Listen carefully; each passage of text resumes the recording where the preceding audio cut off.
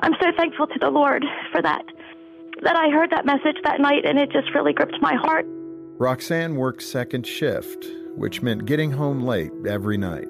But one evening was different. Instead of her favorite rock station, she found Focus on the Family on the radio. I didn't find out until sometime later that I actually, got saved or born again or, gave my heart to the Lord that night. I just knew that I prayed the prayer at the end. So I just, was probably by that time, almost 12:30, it would take me about half of an hour to drive home, and just driving in my car, crying and filled with peace and joy and just feeling the presence of the Lord. It was wonderful. I'm Jim Daly. Working together, we can save more families like Roxanne's every month. Become a friend of Focus on the Family and invest in this ministry. Call 800-A-FAMILY or donate at focusonthefamily.com/family. Welcome to Focus on the Family's weekend broadcast. We hope the following program will challenge you and encourage you in your faith journey. Now, I always ask couples, when was the last time you had a 10-minute eye-to-eye, consistent eye contact with each other, purposely focused eye contact, without any distractions, cell phone the other room, TV off? Almost every couple that comes to see me will say, we can't remember. What a great question and wise insight from Dr. Randy Schrader, and he'll be offering more insights to help you better understand and enjoy your spouse. On today's episode of Focus on the Family, it's a Best of 2022 program. And thanks for joining us today. Your host is Focus President and author Jim Daly, and I'm John Fuller. John, the normal wear and tear on a marriage can take its toll, and it can be anything from financial worries to getting the kids' homework done. Just the routines can really wear down your relationship with your spouse. And many of these stressors are unavoidable. We get that. But there are some things you can do that are what I would call regular maintenance that really help your marriage thrive. And that's what we're going to talk about today. It's not the situation where you're in some serious trouble. This is more the tune-up activity that we all need and we all can do. Right. If you're in trouble, if you're feeling like we're in a crisis, we can't pull up, give us a call. We have really a terrific team of caring counselors, 800, the letter A in the word family. As you said, though, Jim, this is more of a tune-up for couples, and I think it's going to help a lot of folks feel like they're closer. Right. As I said, we have Dr. Randy Schrader here. He's a pastor, former seminary professor, and has been a marriage and family counselor for over 30 years. And Randy's been married to Jenny for over 45 years, and they have 2 children, and is this right? 6 grandchildren. His book is going to be the foundation of our conversation today. It's called Simple Habits for Marital Happiness, Practical Skills and Tools that Build a Strong, Satisfying Relationship. Randy, welcome back to Focus on the Family. Jim and John, it's great to be with you again. I really appreciate you and Focus on the Family for promoting biblical values and supporting marriages and parents and families. Just thank you so very much for having me again. Well, it's a treat, actually, and I was telling the team as we were getting ready for the program, you have a really good gift, which is to bring everyday metaphors into the marriage situation. So you make it rather easy, I think, to remember little principles that really do help your marriage, and we're going to unpack those today. And I'm looking forward to people hearing more from you in this marriage area. In fact, you've counseled thousands of married couples, so that's where you get your expertise from. You've got stories galore. What are some of those top skills that you need to make a successful marriage? Great question, and it always begins, Jim and John, with, I think, expectations. The big That's E. so true. Expectations impact relationships. The habits determine the quality of our life and our relationships, including marriage. And so what happens before marriage, Jim and John, are couples are meeting each other's expectations over and over. And that feels good, to have your expectation met over and over. And so they decide to get married because they want that gratifying relationship for the rest of their life. And what happens, though, after marriage, often couples stop expressing their expectations that they so much desire and requesting different things, expectations from their spouse, and they forget it's all about the big E. Well, let me ask you this, though, because do you think in the courtship phase that expression is happening any differently? I mean, I think of Jean and I when we were courting, I don't know that I was expressing my expectations of our relationship any differently than our first, second, third year of marriage. I'm not saying it was effective, but it doesn't catch my attention that I was sitting down saying, well, Jane, here are the 3 things I really need from you. What are you meaning? I think that's so true that before marriage, there is a goal to make the other person happy. And making the other person happy says, hey, I'm going to kind of assume expectations and meet expectations. And then after the first couple of years of marriage, couples fall into complacency. Complacency is the dreaded disease for every marriage, taking one's spouse for granted, taking the marriage for granted, and they forget about meeting each other's expectations, and so then they need to request those expectations. Yeah, sometimes expectations can be, they're conflict oriented. I'm thinking of Gene and I. One of our early conflicts, and it was around this area of expectations, was if I went to the movies with my guy friends, like I went and saw Terminator. She wasn't happy about that because that's not a properly rated movie. And I was shocked, like Terminator is just, good old robot violence. Yeah. But that was something that she thought, wow, I wouldn't expect, a decent Christian man to go and enjoy that. So we had to kind of work through that, like what is appropriate in that way. And that kind of took me by surprise a little bit. And that is a good point, Jim, because we all have our own dictionary of words and how we define them. And so it's important to make sure expectations are specific. And then you talk about what's reasonable, what's realistic. Are they godly words and behaviors that need to be met to make an emotional connection for a couple? But it still comes back to the big E, expectations, and you and Gene talking about that. Let me ask you, too, in the book you have an example of a couple that had been married 32 years. And, Gene and I have been married 35. How long have you been married? 37. Yeah. So congratulations to both of you. That's terrific. That is terrific. And you're at 45, right? 46. 46. I mean, that is great. Yeah. And that's something I think we 3 men are committed to our marriages, right? Yes, sir. But a lot of young couples would look at us and say, wow, how'd you do that? How did you get through all that expectation issue? This particular couple at 32 years had some major unmet expectation issues. Describe what was going on. Well, they went to their pastor, and they were very faithful Christians. Jim and John, they went to church every Sunday. They had adult children that were married out of the house, and they both contacted lawyers. They absolutely wanted a divorce. Yeah, this is happy time. Yeah, the kids are gone. This is time to enjoy life. If you a big range, 25 to 35 years is seeing a lot of couples getting divorced. So what was going on there? There was no unfaithfulness, but they just weren't happy. They were not meeting each other's expectations without knowing how to make the expectations known. And I think that is the key. I'm on a mission to share with couples practical, specific behaviors, words, and guidelines that make a difference. And so they came to see me. With every premarital couple, in the first couple of sessions, I talk about expectations. And I talk about being specific. Oftentimes what I'll do, I'll have a couple make a list of their top 10 expectations for their marriage. And so I explained expectations to this couple in the first session because they were in a crisis. And then I asked them, for the next 7 days, will you please ask one expectation of each other every day? Doesn't have to be anything big. Will you please put your shoes in the closet when you come home? Will you please put your clothes in the laundry rather than throw them on the floor? So 14 total expectations. They came back the next week, and they both had smiles on their faces. And they said, we want you to know we contacted our lawyers and told them we're putting our divorce on hold. And we want you, Dr. Schrader, to give us the specific practical words, behaviors, and guidelines that lead to a satisfying Christian marriage. All right, so we write down our expectations, I guess big and small, those things that are going to irritate you. And I would say the other aspect of this is don't assume your spouse knows what your expectations are. And they need to be specific. When couples make a list of their top 10 expectations, like premaritally, because I do it with premarital couples too, they'll say, go to church. Right. Well, that's a good expectation, but what church? How often are you going to go to church? Once a year, Christmas and Easter, every Sunday. So it's good to be specific with those expectations. Yeah, that's good. All right, we have that down. Now we move into the idea of practical wisdom and those good wisdom habits. You identify 4. What are those 4? These are I really wish I had called them stay-in-love habits. They are fall-in-love habits that need to become stay-in-love habits. And so what do all couples premaritally do?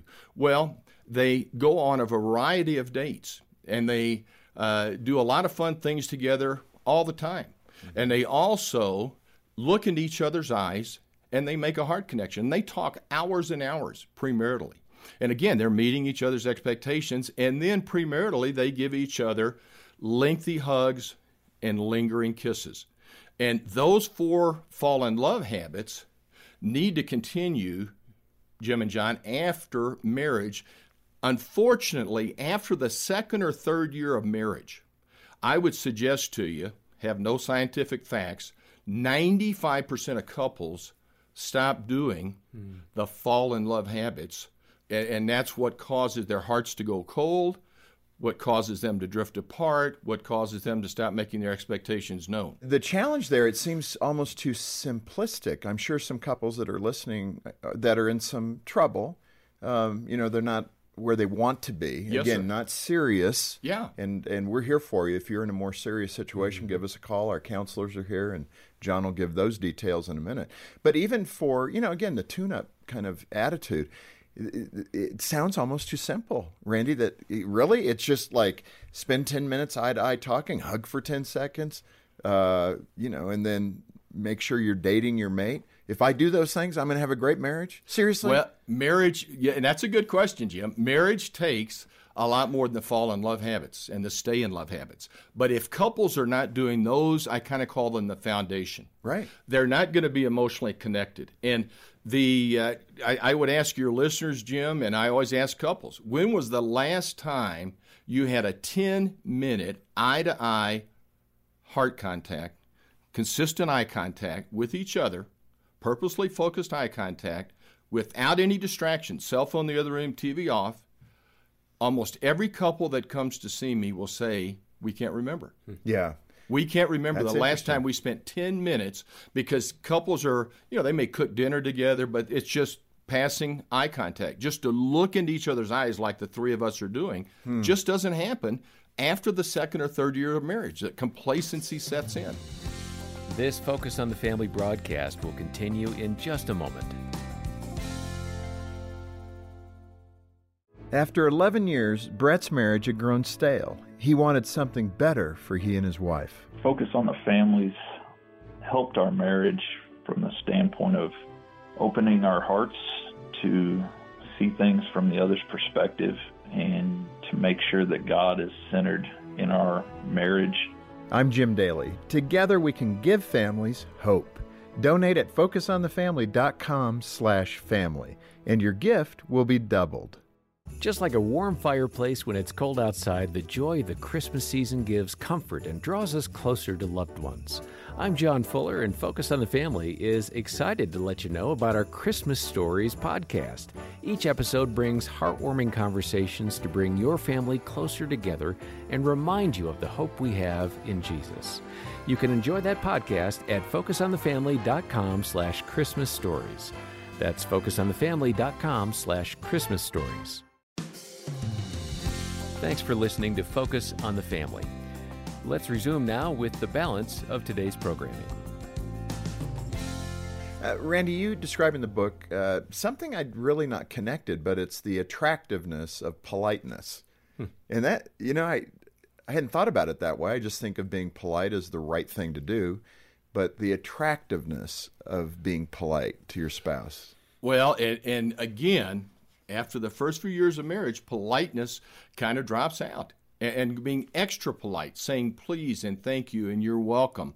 But when couples or spouses have affairs, it's often because the other person is so polite and kind to them. In fact, I mentioned in my book a husband who had an affair, and he said to me, the other woman wasn't really that attractive, but she was polite, she gave me compliments, she looked me in the eyes for a lengthy period of time, Wow, what we just talked about.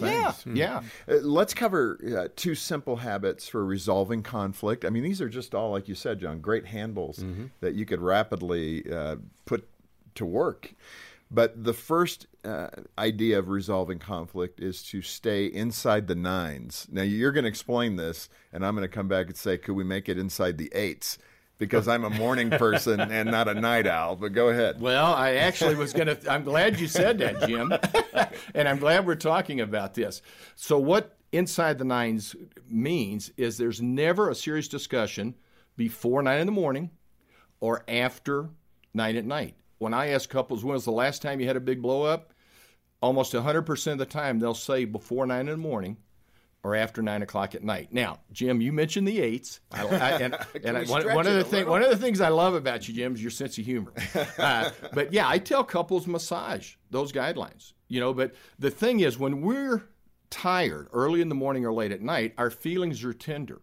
And so even though I'm a marriage expert and help thousands of couples, my wife and I abide by that guideline, because if we don't have the energy, what do? We blame our spouses and we don't look for solutions. So some couples, Jim, based on your 8s, will say, we're not going to have a serious discussion before 10 in the morning. We both are not energized to look for solutions. We're going to look for blame. Or we're not going to have a serious discussion after 8 at night.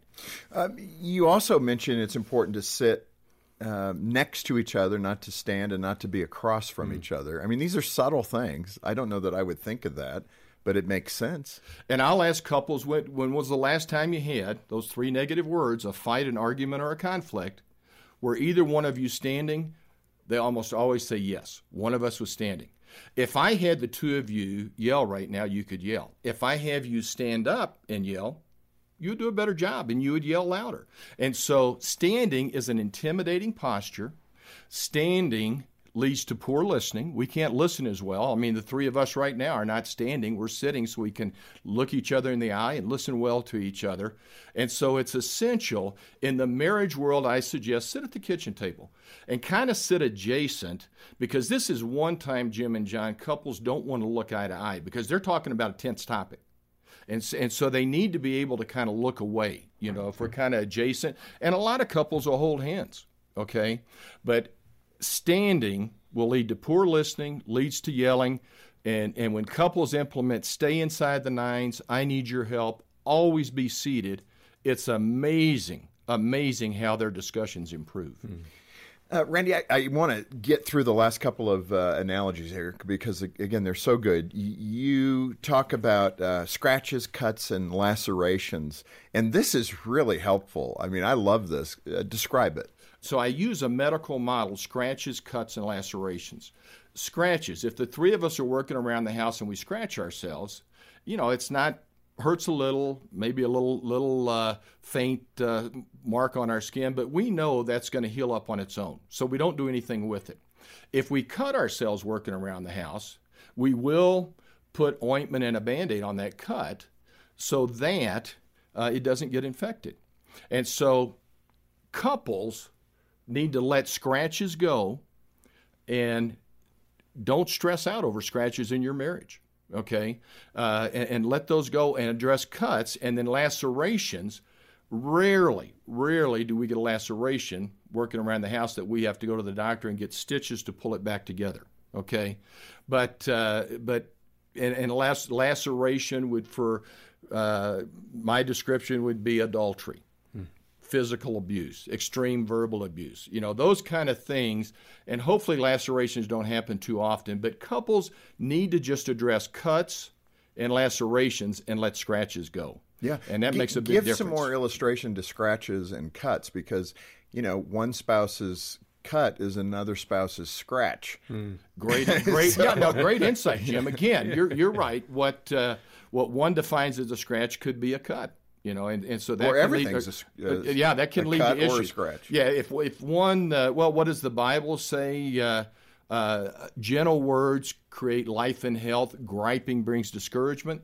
And so griping all the time, God's telling us in His Word, don't do that. That brings discouragement. And so we got to let those scratches go. So if going back to the hug and the kiss, Jim and John, Jenny and I giving each other a lengthy hug, lingering kiss every day, and it's an odd date. Hopefully it becomes natural, but it's an odd date, and I come home and forget to give that to Jenny. Hopefully, if I've done it 300 days in a row, she would forgive me and say, Randy just forgot. Not that she couldn't initiate, but hopefully she would just view that as a scratch, right. And just kind of let it go, and so not deal with it. You use an analogy of wallpaper about the importance of apologizing and forgiving. How does that work? These are so catchy. That's why they do work. If this room was filled with steam and we wanted to wallpaper to beautify this room, we could try to wallpaper till Jesus returns.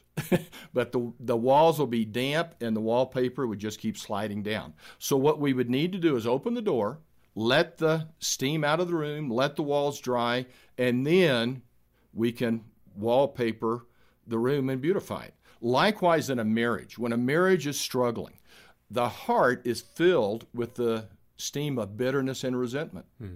And apologizing and forgiving allows that steam to leave the heart so that the heart can be beautified. We talked about the stay in love habits, the hug, the kiss, the out-of-heart talk. That's not going to stick if there has not been apologizing, forgiving for a cut or laceration to get that steam of bitterness out of the heart. That needs to be there first. And forgiveness is the core of our Christian faith. There are 125 references in the Bible to the importance of forgiveness for interpersonal relationships. And so that is the glue for brokenness for my marriage when it happens, for your marriage, for every marriage. And in that context, I think it's really important to hit the three types of forgiveness or components of forgiveness that you illustrate. So the first one, Jim, is to say, I'm sorry I hurt you by, and to use the word hurt. And be specific. I'm sorry I hurt you by forgetting to do that important action. And that's the first step. Probably, though, the most important is the second one, which creates humility. Will you please forgive me? And that can be a tough one because it takes a lot of courage, a lot of humility for someone to ask, will you please forgive me?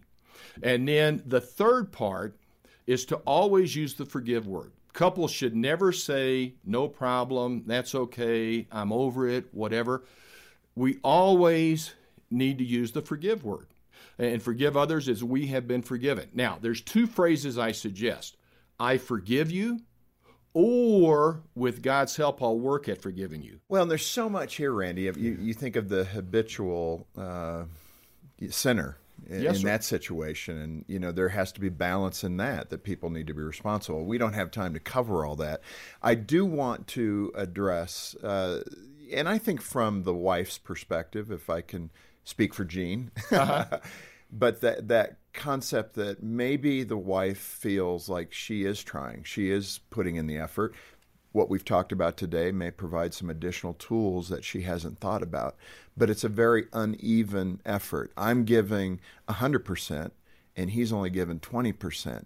What does she do with that angst so she doesn't get the humidity or the steam of bitterness? Jim, another terrific question, and I'm glad you brought that up because wives are very committed to learning and growing to be healthy. Yeah, most typically. Yeah, I should say generally speaking. Yeah, you're right, Jim, most typically.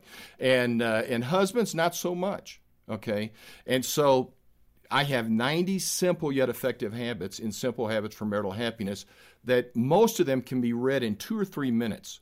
So that although a husband doesn't want to read, they'll take 2 or 3 minutes to read about stay inside the nines, to always sit, to give a lengthy hug, lingering kiss, and so I suggest to couples that and husbands are willing to do that. They don't want to read, and that's why my book is so thin. Like I said, I had 350 pages on apologizing, forgiving, but I wanted a thin marriage book that can be looked at immediately and that the husband will be willing to get on board and say, hey, I want to implement this so that we can have healthy disagreement discussions, so that we can have emotional closeness and connect. And so that, I think, makes the difference, is that it's not going to take a lot of time. It could take, and couples, I tell you, Jim and John, a lot of times will do this doing their heart talk. They'll take one simple yet effective habit 3 times a week and just keep growing. So you're saying relax a bit, let the process take place, and encourage him to read 2 or 3 of these with you on a regular basis. Exactly. He can pick one out. She can pick one out. And if it's 2 a week, and just say, hey, let's talk about this. This is specific words and behaviors and guidelines that we can use, and let's just talk about it. And it doesn't take that long. Yeah. And he'll get on board with that, but he won't get on board with here's a great big book the PhD with a lot of with a lot of diagrams and a lot of concepts and a lot of philosophies, and this is explanation of marriage. They won't get into that. Well, Randy, this has been so good. And man, I hope this gives you an inkling of the tools and the resources here. And Randy's done such a good job distilling what he learned through his PhD and really grabbing the core things from a Christian perspective, which I also appreciate, Randy. We want to be biblically based here at Focus on the Family and use those principles that really do help in the human relationship of our lifetime, which is the one with our spouse. So thanks for being with us. Thank you again for having me, and God's richest blessings on your lives and your marriages and your families as well. Some great advice for married couples today on a Best of 2022 Focus on the Family. And I hope you've been inspired by Dr. Randy Schrader's ideas to improve your relationship with your spouse. And I hope you know Focus on the Family is here for you. We want to give you the resources you need to end the year strong in your marriage. One way to kick off that journey is through our marriage assessment. It takes just a few minutes to complete, and it will point out some areas that you're doing really well in, and then some areas that probably need some improvement. And it's absolutely free. Yeah, it's a great conversation starter with your spouse. And then we do have Dr. Randy's terrific book, Simple Habits for Marital Happiness, right here at the ministry. The great thing about getting it from us is that all the proceeds go right back into ministry. We're not paying shareholders anything. And as we approach the holidays, it's more important than ever to share the hope that Jesus Christ came to give each one of us. With overwhelming inflation and high costs for food and fuel and marriages that are struggling, we need inspiration from the Lord. Yeah, this is a tough time of year for a lot of people, and thousands reach out to Focus on the Family by phone, mail, and email. They're seeking answers. They are, John, and this time of year is also an opportunity to come alongside those facing challenges and give families hope through your support of Focus on the Family. Your prayers and financial gifts provide scripture-based resources and programs to strengthen marriages and help strengthen parents as well. And when you donate today, a gift of any amount, we'll send you a copy of Dr. Randy's book, Simple Habits for Marital Happiness, as our way of saying thank you for partnering with us. So on behalf of the families you'll be reaching through Focus on the Family, let me say thank you. And right now, through a special year-end matching opportunity, your gift is going to be doubled dollar for dollar. And so donate, and God will use your gift to bring healing and redemption to twice as many couples. Donate today and get your copy of Simple Habits for Marital Happiness when you call 800, the letter A, and the word family, 800-232-6459, or online at focusonthefamily.com/broadcast. On behalf of Jim Daly and the entire team, thanks for joining us today for Focus on the Family. I'm John Fuller, inviting you back as we once more help you and your family thrive in Christ.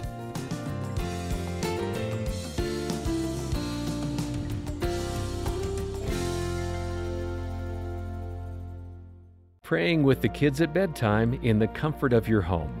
This warm setting is featured in the new special edition print from Focus on the Family titled What Matters Most.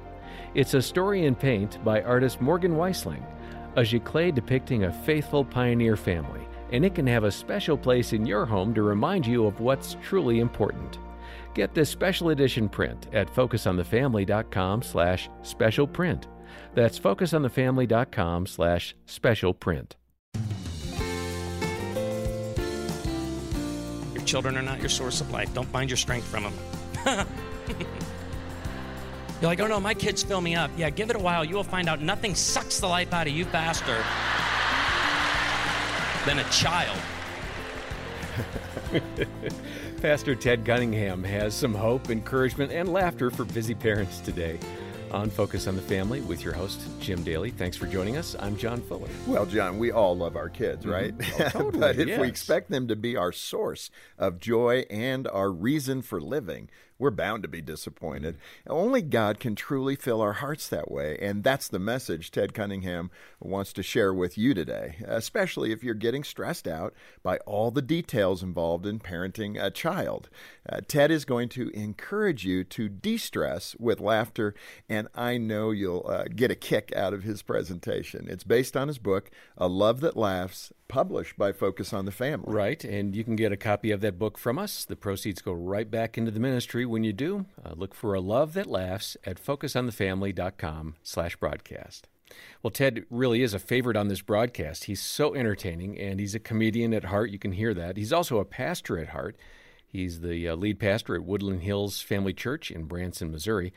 With that, here's Ted Cunningham speaking at a Sparkle Women's Conference at River Valley Church in Minneapolis on Focus on the Family. It is great to be here. There have been a lot of moments where we've been told to turn to our neighbor and say, and I really haven't been comfortable with any of them. I got to be honest with you. Turn to your neighbor and say, you know what she's feeling? I don't really know what's going on. Love y'all. It's so good to be. I'm like, what am I doing at a women's conference? And then it hit me. This theme is I'm going to focus on the last part. And she laughs without fear of the future. And we just heard that the sixth love language is working out. Wrong. No, I get it. It's my wife's love language, is working out, long walks. She walks me and the dog every night right before sunset. She wants me to live till 90.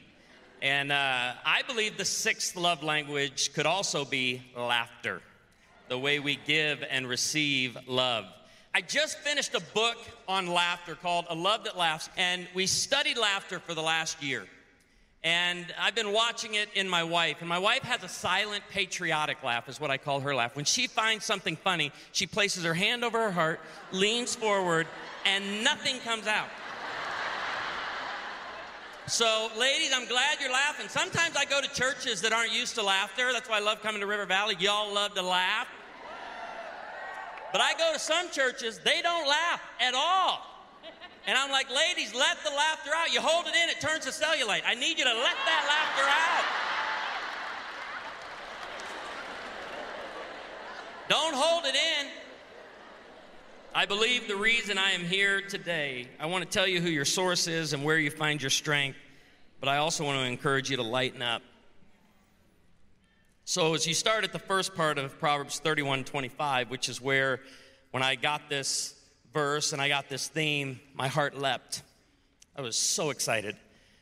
I started to pencil some things down and I've been meditating on it for the past few months and asking the question, where does a woman find her strength, her hope, her confidence? Psalm 118 and verse 14 says, my power and strength come from the Lord, and he has saved me. Psalm 28:7 says, the Lord is my strength and my shield. My heart trusts in him, and he helps me. My heart leaps for joy, and with my song I praise him. I wanted to tell you, he is your source of life today. He's your source of life, and be careful what you do with people, places, or things. Be very careful not to turn people, places, or things into your source of life. We say it around our home often, my source of life is Jesus, not you. I receive from him and pour out to you. What you receive from me should be the overflow of my relationship with the Lord.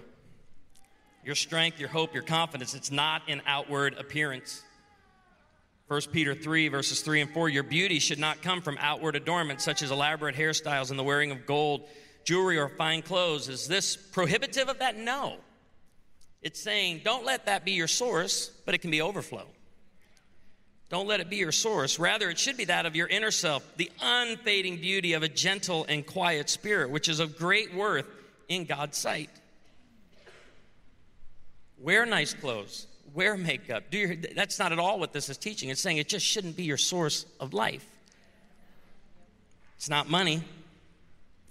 1 Timothy 6:17, command those who are rich in this present world not to be arrogant nor to put their hope in wealth, which is so uncertain, but to put their hope in God, who richly provides us with everything for our enjoyment. We lose strength and lack confidence when we turn the blessings of God into our source of life. And we start worshiping the blessings rather than the one who blessed us. Where is your source today? I want to talk to you in the time that we have remaining just about laughter as a barometer of strength, not perfection, but strength. Two other areas that you should never find yourself looking to as your source. Your source is not in your children. They're not your source of life. And some of you right now, your children have become an extension, and you find your value in them. Vanity parenting uses the child's attributes and accomplishments to try to impress other people. Let your strength, let your confidence, let your hope, let your beauty come from that inner beauty of a gentle and quiet spirit. I have to talk to the moms for just a second because everything I do is marriage and parenting, and I can't get away from it. Mom, you're stressing out over the non-essentials in parenting. And you need to know what the essentials are. And the essentials are, Hear, O Israel, the Lord our God, the Lord is one. Love the Lord your God with all of your heart, soul, and strength. And impress these. These commandments are to be upon your heart. Impress them upon your children. Bring your children up in the discipline and instruction of the Lord. That's the essentials that we're going after. But I see parents today stressing over the non-essentials. Why? Mom's stressing over the non-essentials because the children have become the source. Your family's not perfect, and you're going to do okay. I'm going to show you a few things. Just give you an example of what I see parents stressing out over today. How about this one right here? Formula. Passionate people. You got to nurse as long as you can. Nursing didn't work for us with Corinne. She's like, thanks for sharing that with all the women of Minnesota, Dad. But it didn't. I'll never forget it. 6 weeks, her 6-week appointment, we went into the doctor, and I'm sitting by Amy, and he comes in. He's going over all of her charts. He starts looking at her head. Head's good, length good. Gets to the weight chart. His back is turned to us. He's one of these doctors that doesn't have great bedside manner. And I'll never forget him saying these words, "Good night." What are you doing, starving this baby? I look over at Amy. The tears start flowing. This is why it's so important. If you're not in a life group, a home group, a small group, if you don't have community, get in community, because that night we had home group. That night we had home group, and we're new parents trying to figure it out, and we ain't doing that well, and we're an emotional wreck. We're not sleeping well. Corinne's never slept a night, in those first 6 weeks, and we're exhausted. We start telling all our struggles, and one older lady in our group gets up, and she walks over to the kitchen, and I follow her. I said, excuse me. I said, what are you doing? She reaches up in the cabinet. She grabs that formula they give you free at the hospital. She puts it down, and she starts making a bottle. And I go, whoa. Hey, what are you doing? Because I've read all the books, right? I know what the books say. And there's somebody in here right now real passionate about it. Oh, I hope he's not giving a message that formula's okay.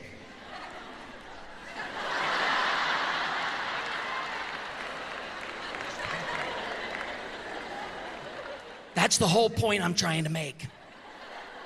And I got really all up in arms with this lady. I go, you can't give her formula. She goes, you give me one good reason why I can't give Corinne formula right now. I said, well, first of all, I don't want her going to community college. That's where I'll start with the whole thing.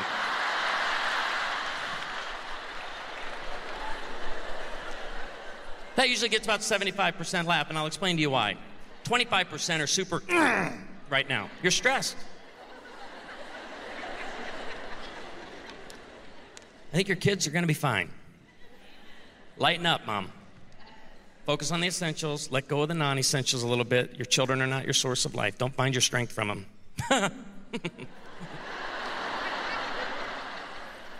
You're like, oh no, my kids fill me up. Yeah, give it a while. You will find out nothing sucks the life out of you faster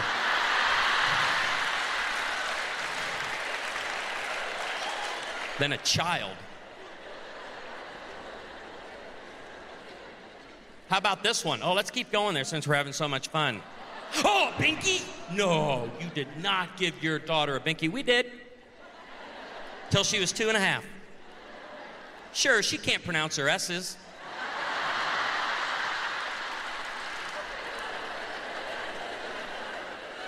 But she has nailed the other 25 letters. I need you to know that. She's got them down. Let's keep going. How about this? The family bed. I hear people get online debating everything. Oh, you shouldn't do that. I'm for eradicating the kid-centered home. But I want to explain something right now to every mom in here. And this is serious. This is not a punchline right here. You are under no obligation to explain or defend your parenting choices. None. I'm over there. I hate all my Facebook friends. I hate them all. They're all of their father, the devil, and children of darkness. I can't stand them. If you have the family bed and somebody go, oh, it's got, now look at all those kids, the dog, the cat. I have no idea how they had so many kids, but if that's your choice, no one's here to tell you otherwise. Oh, then this one stresses parents out, the school picture, right? What school? Public, private, home, Christian? You're under no obligation to explain or defend your choices. The bus. I'm seeing parents today stress over the bus. Do we send our kids on the bus? I grew up on the bus. How many of you grew up on a bus? Those of you stressing about this decision right now, I want you to look around. I do, because I'm going to ask this question. You're going to be shocked at how many hands go up. How many of you remember back in the day, bus drivers kicking unruly kids off the bus in the middle of the route?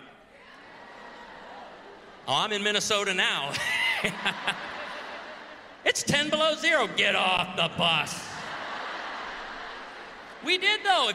Listen, the bus driver would drop you off 1.5 miles from home. I grew up in the cornfields of Illinois. I remember getting dropped off.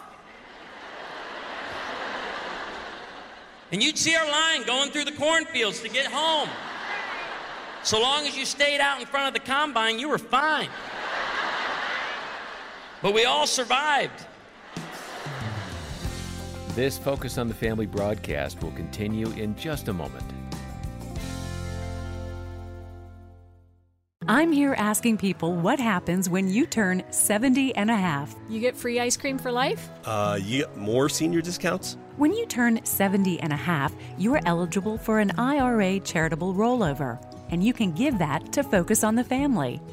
You can find out more at FocusPlannedGiving.com. Reduce your taxable income and help families thrive for generations to come. It's a gift that appreciates, and we appreciate you for giving it.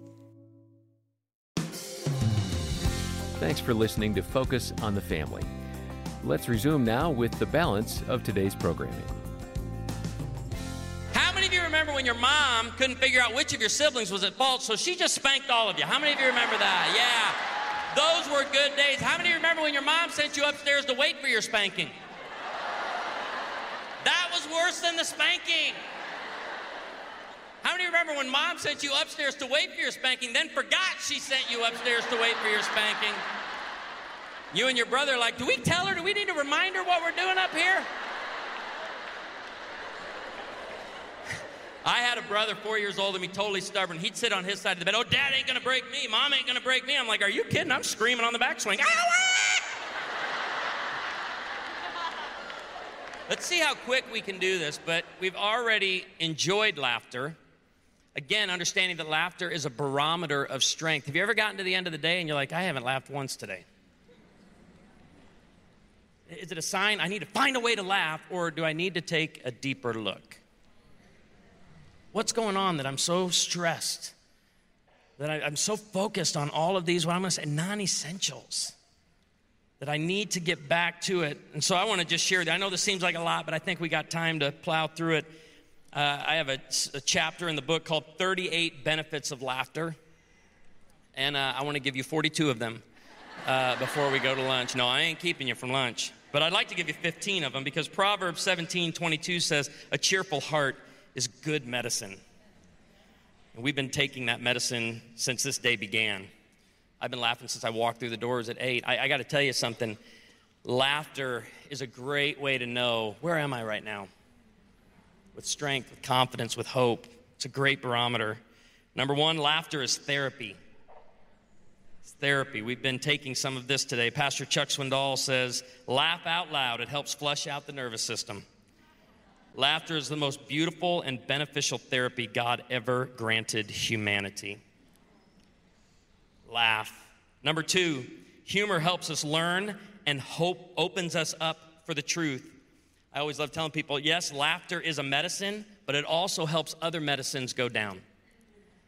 And sometimes I get criticized, you use too much laughter, too much humor when you preach. I said, yeah, but if you just would pay attention, while you're laughing, I'm cramming truth down your throat. And I do it Sunday after Sunday. 3, humor helps us cope. A person without a sense of humor is like a wagon without springs. It is jolted by every pebble in the road. Good humor makes all things tolerable. Henry Ward Beecher. I love the 4th one. Laughter is free. No memberships, no subscriptions. Number 5, when we laugh, we breathe in oxygen-rich air. Dr. Sophie Scott, neuroscientist, I've been studying her for the last couple of years. I've been studying her research. That sounded really weird, the way that came out. Laughter is a deep breath, figuratively and literally. When you laugh, your rib cage expands and contracts more rapidly than it does when you breathe or talk. And that leads to the 6th one, laughing burns calories. Just to make a point, when Julia started talking, I looked at my calorie count. By the end of her talk, this is true, I was sitting there. We were sitting there. I burned 43 calories during her talk. According to Vanderbilt University, you can shed 40 calories with 10 to 15 minutes of laughter. So laugh and put away the jogging suit. That's what I say, put away the jogging suit. Number 7, laughter reduces tension throughout your entire body. Laughter reduces tension throughout your entire body. I do date night comedy events around the country, and my favorite comment to hear when people walk out is my face hurts or my side hurts. I can't remember the last time we laughed 3 to 5 laughs per minute, and you really are exhausted at the end of the time. If you ever watch comedy specials, that's why they only go an hour and 5 or an hour and 10 minutes. You'll rarely see a comedy show go to an hour and 15 or an hour and 20 because you just don't have any more laughs in you. You're exhausted. That's a good thing, to exhaust yourself with laughter. Here's my favorite one, number 8. Your body can't tell the difference between fake and real laughter. Your mind can, but your body can't. So if you're not feeling it, fake it. So that's an important lesson for wives, okay?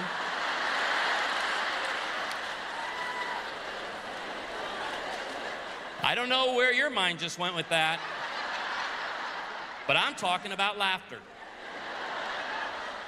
The next time your husband tells a joke that ain't funny, fake it. Go home from this. He says something funny or does something funny.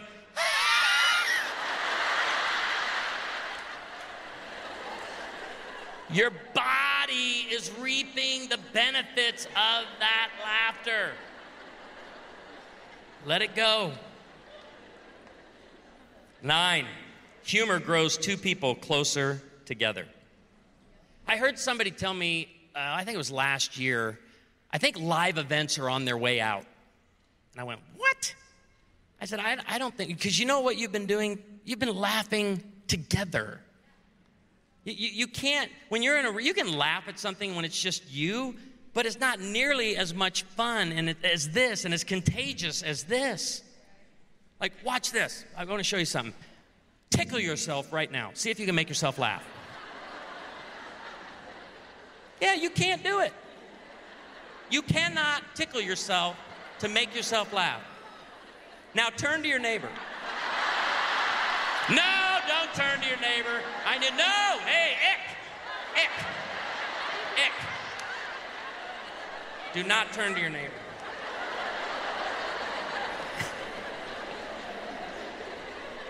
I don't even know this woman, but she's with another church. Laughing says, I'm with you. It says, I'm on the same page. I get it. 10, laughter diffuses social tension and awkwardness. Humor is a great tool to break the ice with strangers and new friends. It's an indicator. It immediately helps us identify other people that get us. This is a big one. 11, big. Laughter makes you more attractive. That online dating sites are trying to figure out how to get this into the algorithm besides just the question, do you have a sense of humor? Do you want somebody with a sense of humor? And again, tell the guys in our church, you don't need the looks of Brad Pitt. You don't need the body of The Rock. And you don't need the confidence of Tony Stark. Okay? You need a paycheck and a couple of jokes. A paycheck and laughter is great for relationship and chemistry. 12, laughter humanizes me. Laughter is a shake of the head acknowledging, I can't believe I just said that. I can't believe I just did that. Ethel Barrymore said, you grow up the day you have your first real laugh at yourself. Pastor Mark Batterson says that the happiest and healthiest people in the world are the people who laugh at themselves the most. You've got to take God seriously, but you can't take yourself seriously. Honestly, I think we are grossly underestimating God's sense of humor. I believe the chief end of man is to glorify God and enjoy Him forever. We tend to ignore the second half. Maybe we need to take fun more seriously. 3 more. 13, laughter pleases God. Randy Alcorn says, laughter is not only human, it's explicitly biblical and pleasing to God. It's therefore inconceivable to think that Jesus didn't laugh. Laughter ministers to others. The best way to cheer yourself is to try to cheer someone else up, Mark Twain. And it's one of the things I love to do when I go into a hospital. I've visited folks from our church in hospice care. And their spouse says, Ted, we're so glad you're here. You need to make him laugh. Let's just have fun together. And there have been plenty of people in their final days where we just stood around, we sat around, we told stories, and we laughed, enjoying the fellowship of one another. The last one, laughter reminds us of the hope of heaven. I like what Randy Alcorn says. Jesus says, blessed are those who weep now, for you shall laugh. In context, he's talking about people having great reward in heaven. In other words, he's saying you will laugh in heaven. Surely Jesus will join in the laughter and be a source of much of it. And when Jesus laughs, it's always the laughter of both God and man. One of the criticisms our church receives in Branson, and one of the reasons people will say they stay away from our church, is because there's too many people and too much laughter. To which we say, you're probably not going to like heaven.